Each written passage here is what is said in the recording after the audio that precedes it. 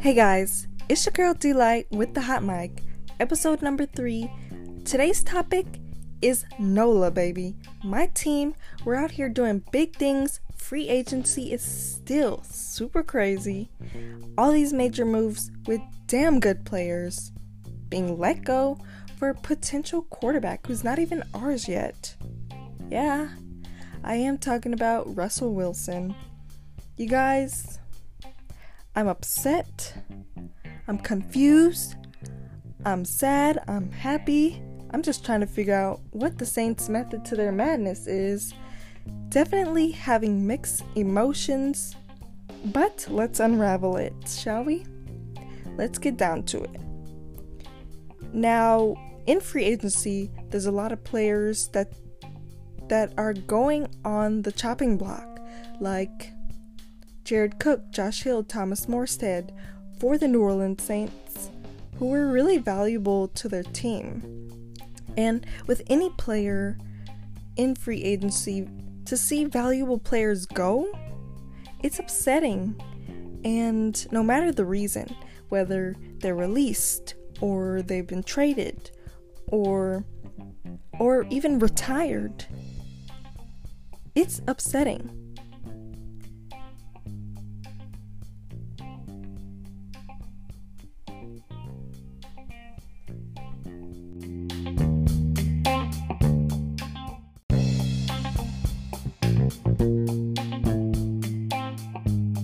And not only upsetting, but it's a little bittersweet, to say the least, because you see these teams invest so much money into the players, all to be released. Like recently, our wide receiver Emmanuel Sanders, who was our number one wide receiver while Michael Thomas was absent last season due to injury. We should have kept him, in my opinion, because it's good to have options, you know? And with Thomas Morstead and Josh Hill and Cook, they have been staples in the Saints team.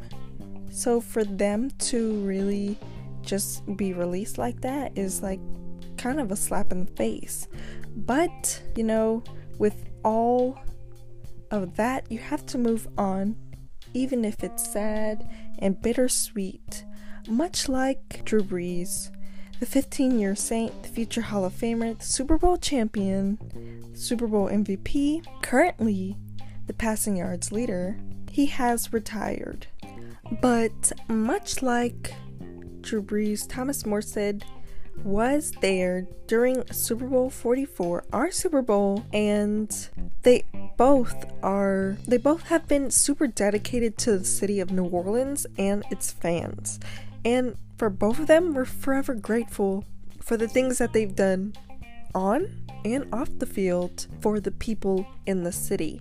Now, with Drew Brees, he won't officially hit the retired list till June 1 because he did take that revised contract early on in the postseason, taking a minimum salary. But to the Saints fans, that means nothing because in their eyes, he's retired, because he will not be quarterback number 1 for the New Orleans Saints anymore, and he won't be stepping on that turf in the dome anymore. Now, maybe as an announcer when he's retired, but it won't be the same for the New Orleans Saints. But we do have to move forward at some point because he was deteriorating. His arm was not the same as when he first entered the league, and with age, things do change. He was getting injured more. So at this point, it was time for him to go. And as Saints fans, we do understand. And we hope that he has a nice retirement. Now, moving forward, for the future quarterback position, we have Taysom Hill and Jameis Winston. They both are hopeful for a successful Saints season. And moving forward, Taysom Hill did reconstruct his contract.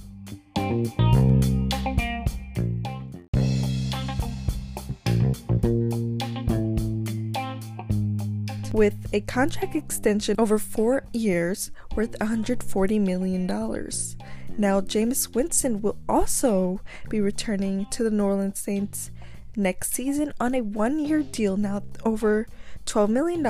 Now that is exciting.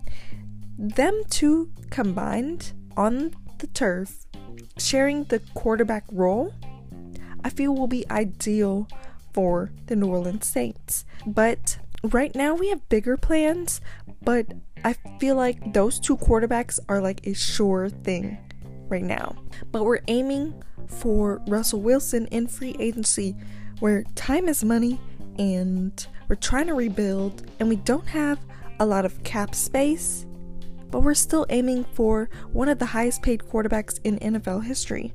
I know you're supposed to aim big and all that, but at this point we need to really focus on what we have now, I believe, or just draft a new quarterback who is ready to get the ball rolling off the bat, like Patrick Mahomes and the Kansas City Chiefs. But yes, we are aiming for Russell Wilson, who averages about $40 million per year. Now, I don't think the Saints have that type of money in their cap space, but it is what it is.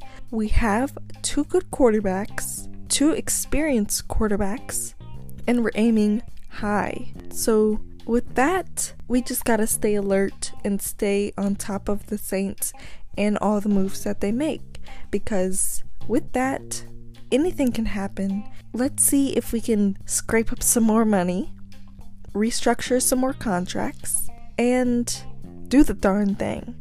Because if we can get him, that's great. But if we can't, we still have two backups that are good options for the Saints. So we're really optimistic here.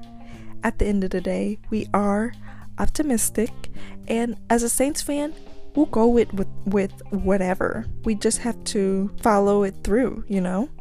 Just like Deshaun Watson and Dak Prescott, we're just following it through.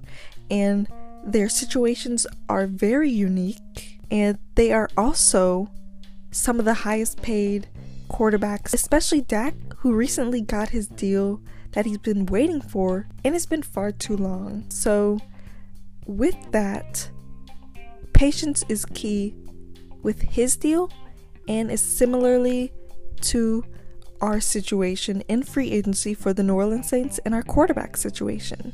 So I guess we just gotta stay tuned and stay alert. So with that, stay tuned for episode number 4, where I do discuss a hot topic that's been a lot in free agency this year and last year that I've noticed, which is 1-year free agency deals that has become a hot topic these days.